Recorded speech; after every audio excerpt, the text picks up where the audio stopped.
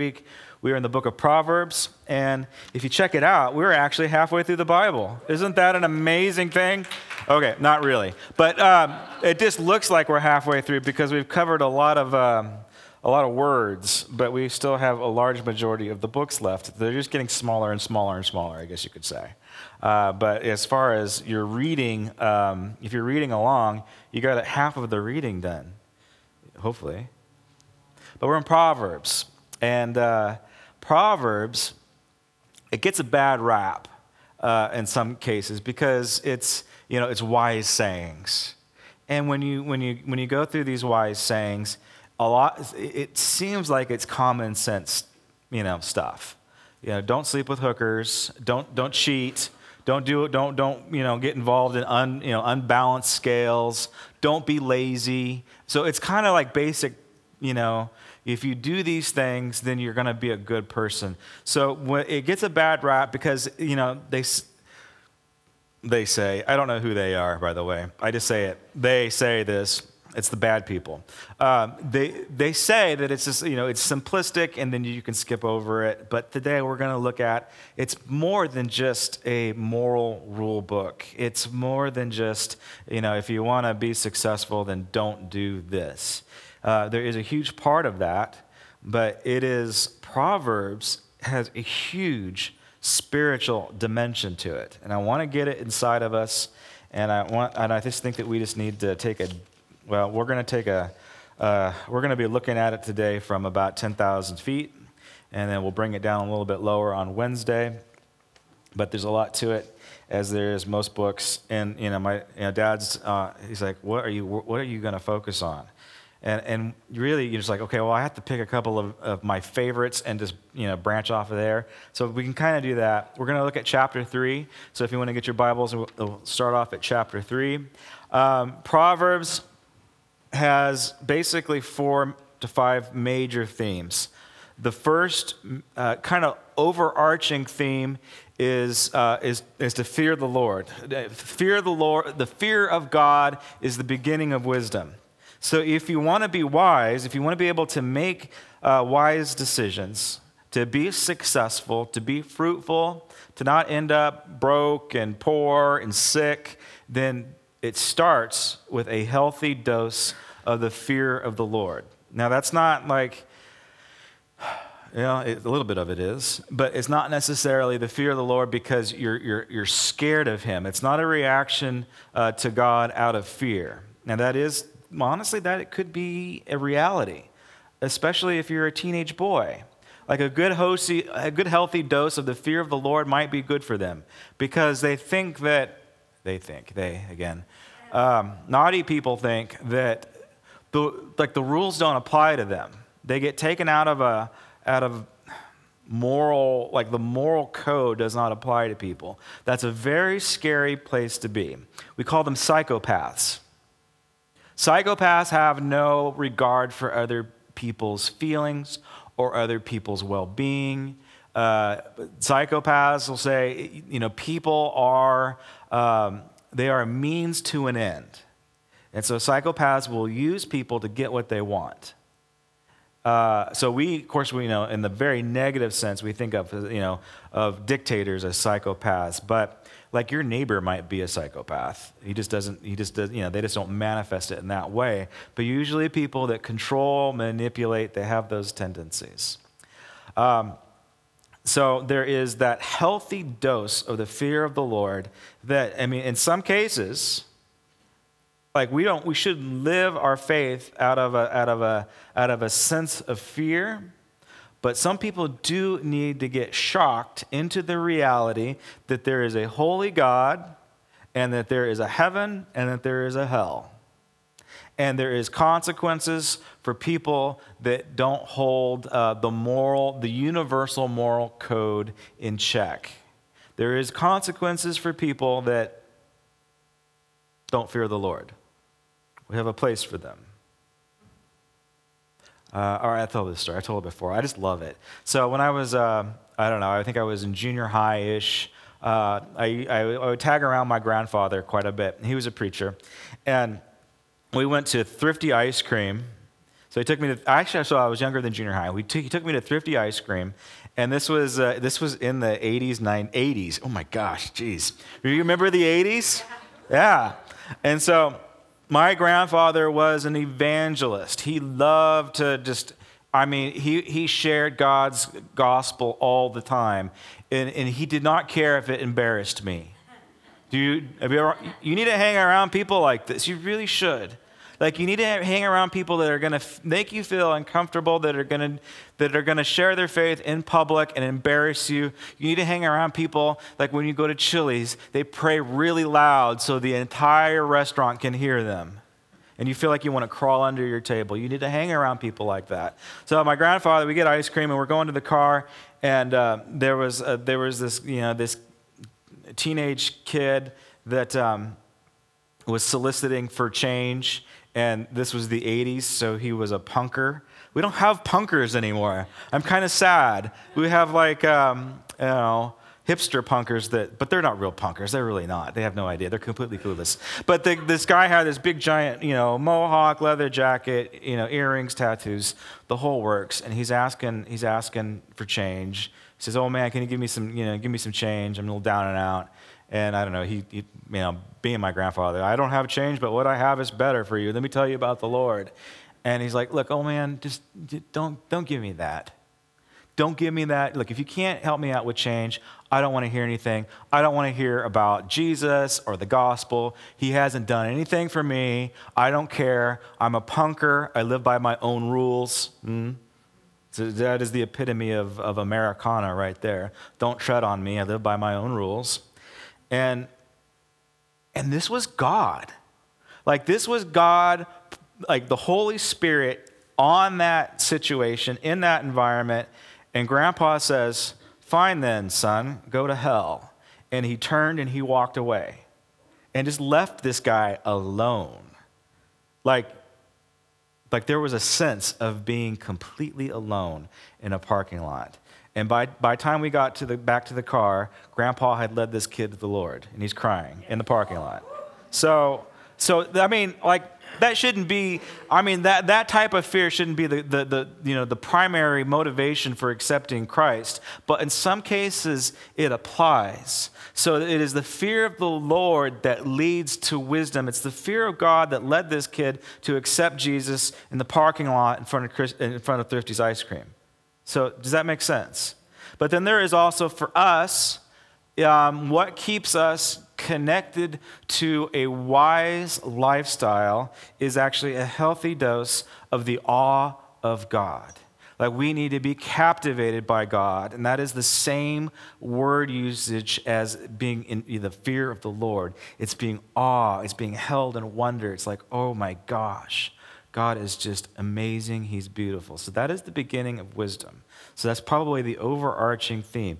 You want to be successful, you want to be wise, you want to be healthy, you want to live long, you need to fear the Lord so that you can get wisdom. And it says, wisdom is supreme. At all costs, you get wisdom. This is what we need to be asking for, wisdom and knowledge. Quit asking for stuff that's going to mess you up. Quit asking for money. Quit asking for relationships. Quit asking for better circumstances. You ask for wisdom and knowledge. You ask for the kingdom of heaven. All of these things will be added unto you. So we're just asking for the wrong stuff. What we need is true wisdom. And so that's the overarching theme. And then it gets into some very specific practical issues. It talks a lot about money and work. How many want to hear that message today? You want to know what God has to say about money and work, and just being able to be provided for. So that's another major overarching theme is your career and how you handle money. Are you prudent? And so on and so forth. You need wisdom in those areas. You need wisdom in your workplace. Like when you clock in, when you hit the clock, or whenever you do what you do for your living, you need to approach it through wisdom, not through coffee. Like, I have to have coffee to get me going, but I'm not going to be wise unless I clock in with wisdom. I open the door of work with wisdom. I pray wisdom onto my hands so that I can do my job and do it with excellence and do it with God's grace. Then the other major theme is it's kind of connected, but it's laziness. It's a little bit. I mean, of course, it's connected to work, but there is something about the sluggard that it's not just for work, but it affects and infects your spiritual life as well. So that's another theme. And then, of course, there is the theme of temptation. So we see the prostitute. So the instruction is for a son. It's for men. I mean, of course, it can apply to women too. But the instruction is for a son, and he's saying you need to watch out for the temptation. Basically, the flesh temptations of this world. So I don't know. Maybe you don't struggle with prostitutes, or maybe you don't struggle with adultery.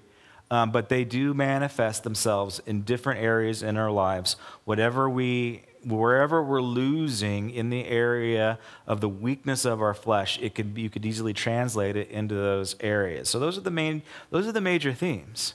It's very simple. There's a lot of different rules, but usually they fall into one of those categories. And today we're going to look at chapter 3, and let's do a class. Let's just do a little review. Last week was what? Song of Songs. Who wrote Song of Songs? Solomon wrote it. Who wrote Proverbs? Solomon. He wrote a majority of it. It will let you know if he didn't write parts of it, but majority of this was written by Solomon.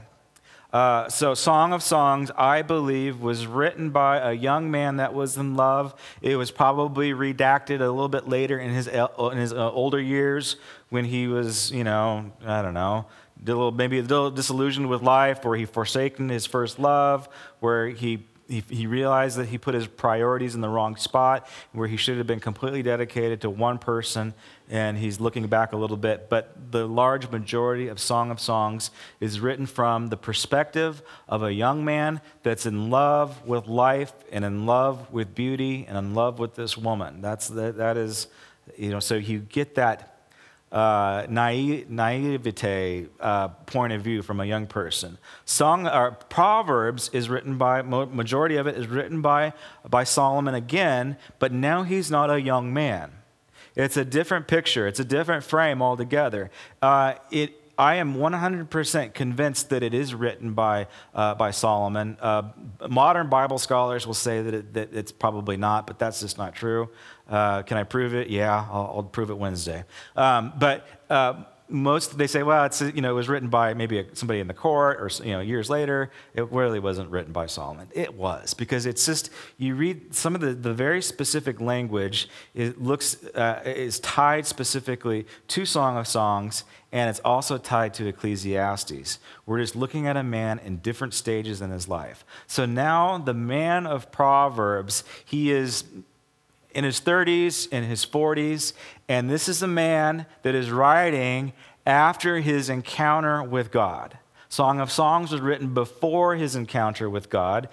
Proverbs was written after, God comes to him in a dream, and it's the whole Aladdin in the bottle scenario. What do you wish for, young man? And he answers correctly, because his father David said you need to be wise and you need to have knowledge.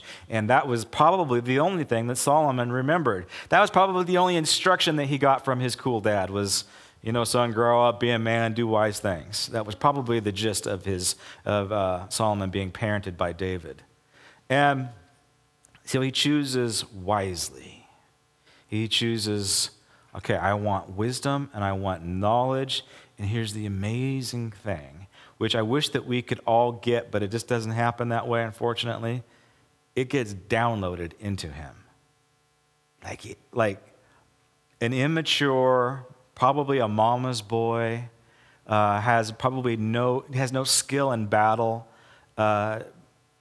probably had no drive, was probably a sluggard, was probably a little bit lazy, spoiled. All of a sudden gets downloaded with supernatural wisdom and knowledge. If only we were so lucky. I don't think that the way that Proverbs is written, it doesn't look like we have that option. The way that Proverbs is written is that it is a path that we are on. That wisdom is personified as a woman. Now, in these major themes, there's two major players. There's two major characters. There's Lady Wisdom, and then there's Lady Folly. So there's wisdom gets manifested in the feminine form. So if you were a guy here last week, you're really awesome for coming back, because I made myself uncomfortable. But now you get the opportunity to say, okay, now as a man of God, I get the opportunity in today's message to go into relationship with Lady Wisdom. Now I can relate to that. I had a hard time relating to the idea of getting intimate with the Lord and putting on a wedding dress, and that just freaked me out. But today is something completely different. You have the opportunity to go into relationship with wisdom, and this is the beautiful thing for guys. Wisdom is a woman and not a dude. Can I get a thumbs up? You don't have to go into a relationship with a dude. Yes. All right. I better read the scripture before I go too much further. All right, chapter 3, verse 1. My son, do not forget my teachings. Solomon is teaching. All right, class, who's the audience? Come on, who's his audience? Who's the son? Do you know? Oh, you guys. Good thing you're not doing this for a grade. His son is Rehoboam. This is written for us. Thousands of years later, this is written for us. But specifically, who he is talking to is the next king of Israel. He's trying to be a good dad. He's teaching him wise sayings. And he's saying, my son, Rehoboam, you need to pay attention. Don't make the same mistakes I have made. You don't have the opportunity, like I did, to have supernatural wisdom downloaded into your brain. You're going to have to do it the hard way. You're going to have to earn this stuff. And I'm going to show you how to do it. You need to pay attention to every word that comes out of my mouth, and you need to follow them line by line. This, for you, my son, this is going to be a path that you walk. It's not a free gift. You have to learn wisdom. The unfortunate truth, as we've learned in Kings and Chronicles, is that Rehoboam did not pay attention to this lesson. In fact, he did the exact opposite. Oh, I forgot another major theme of Proverbs. It is choose your friends wisely. You will be judged by your company. Bad company corrupts good character. So this is, young people, you've got to choose now, today. You need to do a survey. You need to categorize your friends. You need to rate your friends, and some of them you need to get rid of because they're not good for you. In fact, if you read the rest of Proverbs, they will lead you to the grave.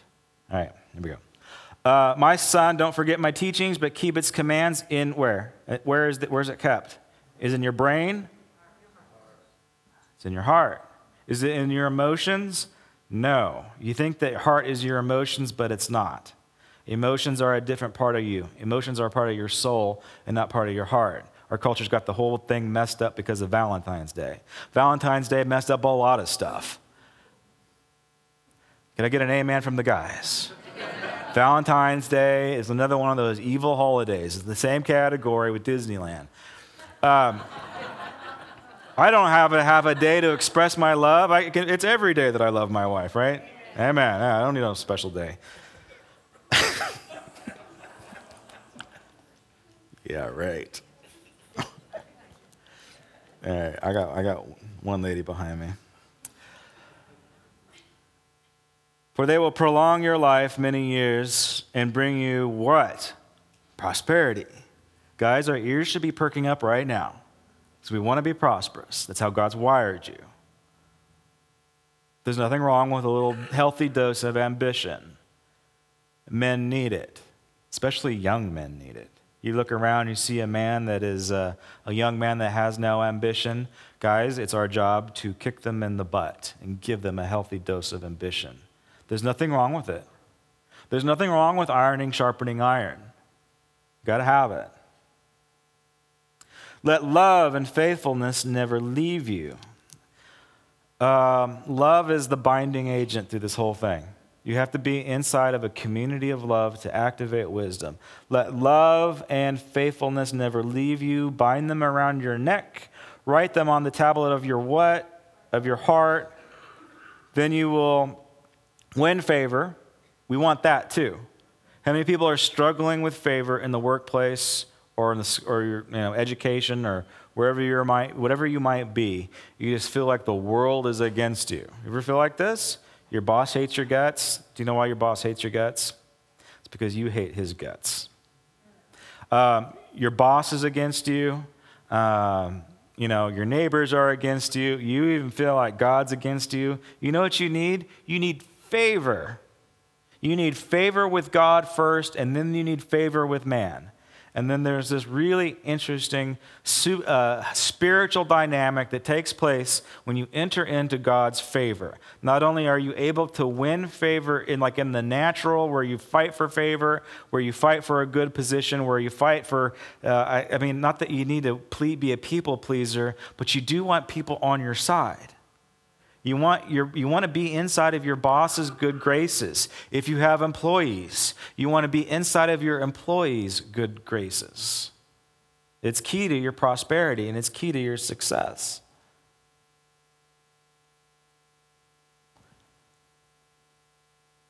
We want to win favor. Trust in the Lord with all of your heart. Again, that is your spirit person. And lean not on what? Not on your own understanding. In all your ways, acknowledge him, and this is important, and he will make your paths straight. So your path for wisdom will be made straight. I wish God would download wisdom like he did with Solomon into me, but unfortunately, I'm on a path, and so are you. And it's narrow, and it's hard, and it's uphill both ways in the snow.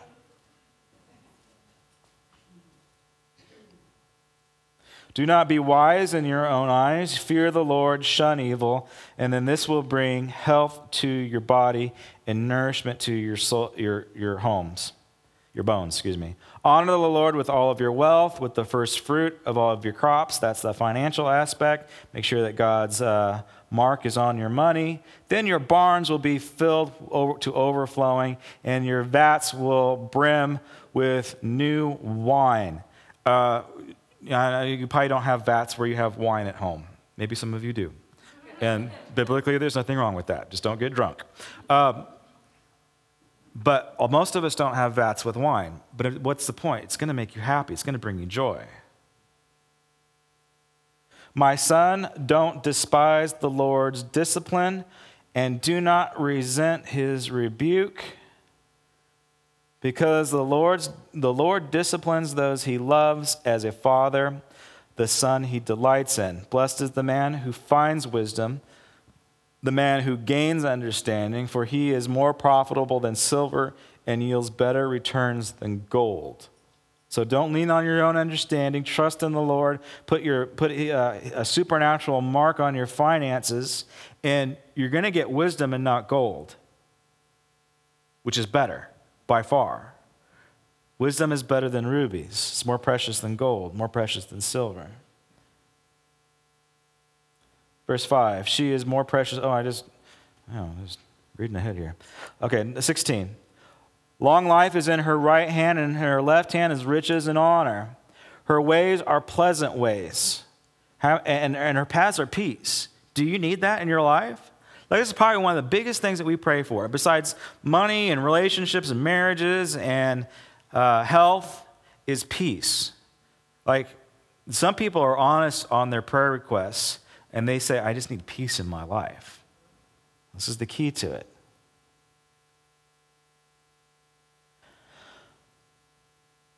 Her ways are pleasant, and her paths are peace. She is a tree of life. She's a tree to life to those who embrace her. That actually harkens back to Song of Songs. And did anybody pick that up, by the way? That's a reference to Song of Songs. Those who lay hold of her will be blessed. By wisdom the Lord laid the earth's foundations, and by understanding he has set the heavens in place. By his knowledge the deeps were divided, and the clouds let the dew drop. My son, sound judgment and discernment. Do not let them out of your sight. You got to keep it in focus. Keep it before your eyes. Do not let them out of your sight. They will be life for you, an ornament to grace your neck. Then you will go on your way in safety, and your foot will not stumble. When you lie down, you will not be afraid. When you lie down, your sleep will be sweet. Have you ever lost sleep over stress? Yep. Yep.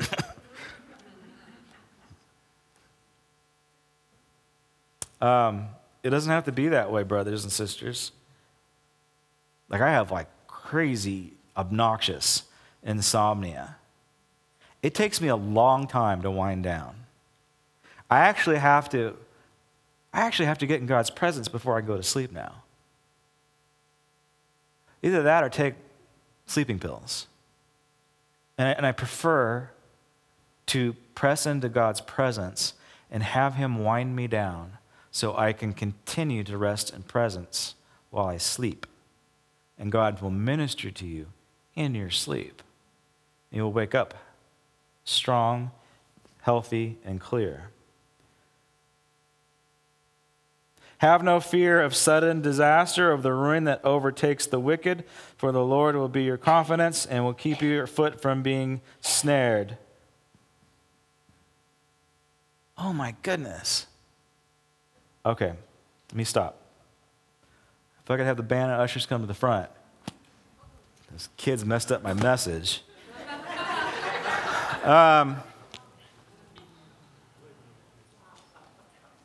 All right, so Proverbs is more than just a list of witty, wise sayings. If you picked up on it, wisdom is what created the foundations of the earth. I didn't get a chance to read to it, but wisdom also was there and actually takes delight in the Word of God and takes delight in the Father. So there is a mystical connection between wisdom and God. Wisdom shown in our lives when we go into relationship with Lady Wisdom instead of Lady Folly, wisdom is being empowered by the Holy Spirit. Some say that wisdom and the Holy Spirit are the same thing. So, when we decide to be wise, we decide to go into relationship with wisdom. I've got to get this personal story in because God really put it on my heart. All right, ushers, just sit down for a second. Just sit down. I've got to get this out. I was a young man once. I was. I know. And after college, now I'm not saying this to toot my own horn. I'm saying it because I want to show you a contrast. After college, I started that museum in Charleston, South Carolina. It was a manuscript library museum. I was the youngest museum director in the nation. And it was a big deal. It was exciting. The problem with the humanities is it didn't pay very well. It's like ministry. And so one of my slick college friends talked me into selling computers in Seattle during the whole tech boom. And so I went to Seattle. I started making lots of money.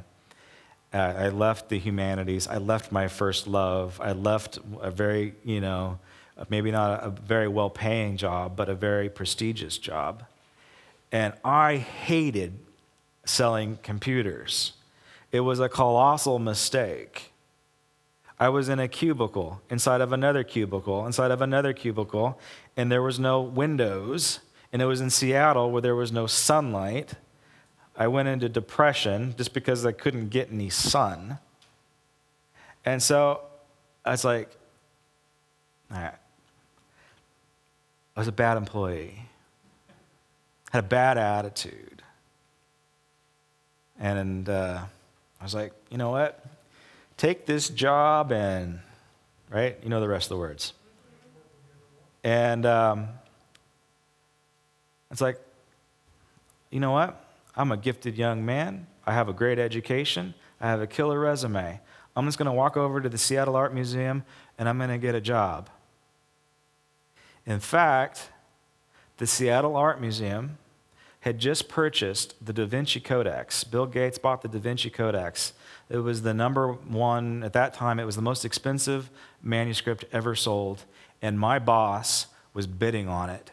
And so I knew the Codex better than all of those clowns over at the Seattle Art Museum. And there was a job opening to be the curator of the Da Vinci Codex library. I'm like, God's good. I'm so good. I'm going to get this thing. Guess what? I didn't get it. And then, young men, don't leave your job without having another job lined up, because that's wisdom. That's being a bad steward of where God's placed you. It's a bad steward of money management. It's just a bad idea. Get stuff lined up before you jump ship. And so it got bad.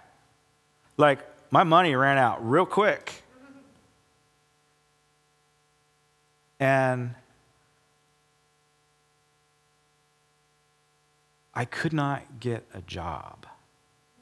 And I can't tell you how, if you've been looking for a job, and if you're a guy, you know the difficulties of this. You know how that just kills your ego. It kills your identity, because what we do is our identity. And so my identity was taken from me. And to make matters worse, I lost the job to somebody that wasn't as qualified as I was to get it. And no matter what job I applied for, I kept on losing jobs. And this is just important to say. I would lose them to women. That's difficult. That gets your ego. And I know that, in the workplace, specifically in the higher-ups, there is an unequal prejudice towards men. But as far as lower middle management goes, in our culture today, women are better than men. They just are. They're better communicators. They're better at organization. They get the jobs. And so I would continually lose jobs over women. They just could compete better than I could. They interviewed better than I could. They were better socially than I was. They had better organizational skills. I didn't have what they needed, even though I knew the stuff, even though that I was an expert at exhibit museums. And there was a very specific moment in my life where I got a job. I had to get a job because I had to pay rent because I was too proud to come home. So I got a job at the Seattle Art Museum as a security guard. And I remember, it was like, at that point I was grateful and blessed that I was able to collect a paycheck and to stay in Seattle. And I remember getting in the elevator in my brand new security outfit, going up the elevator and being next to the girl that beat me in my job application. Completely unexperienced.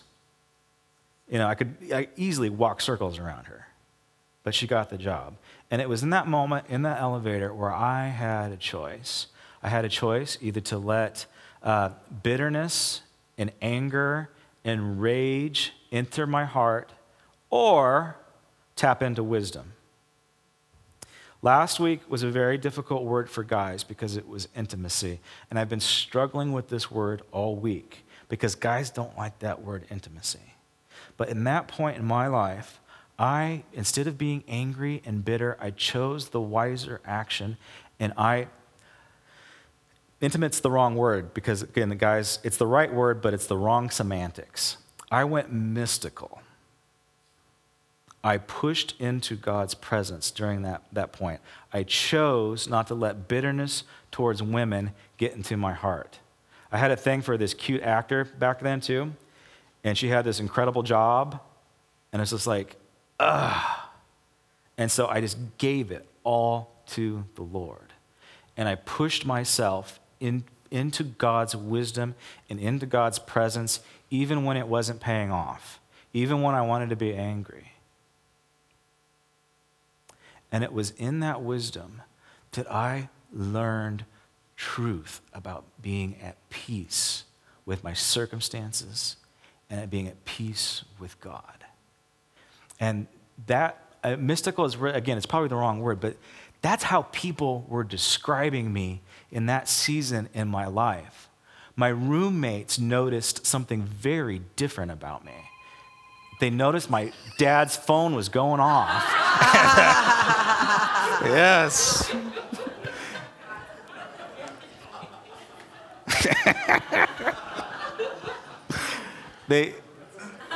I know, he's asking for forgiveness. They noticed that there was an inward change, even though my circumstances were, frankly, embarrassing and demoralizing. I had a female roommate. We weren't in the same bedroom together. It was the 90s, folks. This is what you did. We were in survival mode. So I had 4 roommates. One of them was a girl, and so she was 6'6", so there was no hopes for any romantic stuff there. So, yeah. And she would just like, Josh, what is going on with you? I have never seen you this connected to spirituality before. And everybody that I was in contact with said the same thing. So how is it that you're able to walk in this peace? And they kept on using the word mystical over and over again. And men, if you feel uncomfortable with the word intimate, how about the word mystical? Is that one a little bit better? Is that one a little more palpable? Because that's what God He wants us to move into a mystery relationship with wisdom, with the Holy Spirit. God values,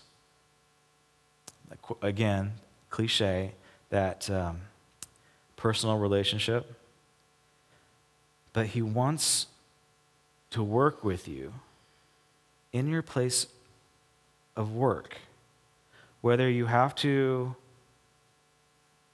deal with shame, embarrassment, being let down, no matter what job you take. If you have to work at 7-Eleven, He can be mystical with you there, and you can choose that season to be one of the most important seasons in your life, where God is real and where God is vibrant and where you hear Him. You can choose that.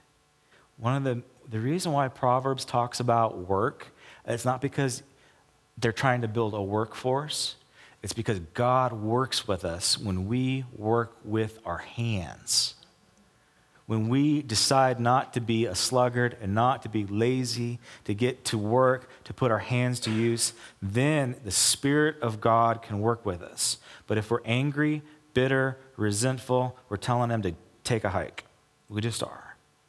But in the worst job situation, unless you're cleaning out nasty refrigerators, I did that. The Lord was not in that one. That was disgusting. It's like, to make matters worse, my boss was a jerk. All right.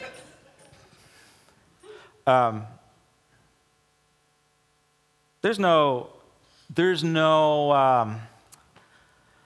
mistake that Jesus was a tecton, that Jesus was a carpenter. We don't know exactly what kind of, the Bible says he was a carpenter. In the Greek it says he was a tecton. He was a man that worked with his hands. So he could have been a stonemason, he could have been a framer, we don't know what he did. But it was in those points where God I mean, Jesus is God, but it's where his soul began to develop. It's where he probably began to work in areas of mystery. So men, don't be discouraged if you're going through a hard time. You need to go into mystery, go into intimacy, lean into God, push into his presence. Look, whatever language works for you, get with God and let go of all that other anger, bitterness stuff. That's the stuff that Proverbs says that leads to death. There's a highway to hell that the Proverbs talks about. The highway to hell is bad friends, hookers, being jealous, and being bitter, and not doing your job. That is the highway to hell. The highway to heaven, the path to righteousness, the path to wisdom, is that you're focused on the words of God despite your circumstances.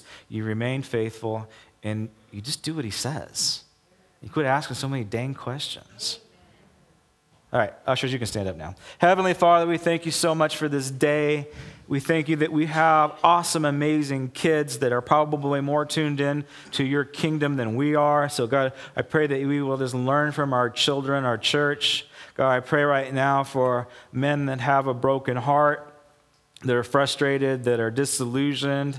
God, I pray right now that you will just breathe into them a new identity and that there is a more powerful way, there is a more mystical way, there is a connection with a divine power that changes the very being, the very fabric of a man. We just pray this for all of our young people and all of our old people.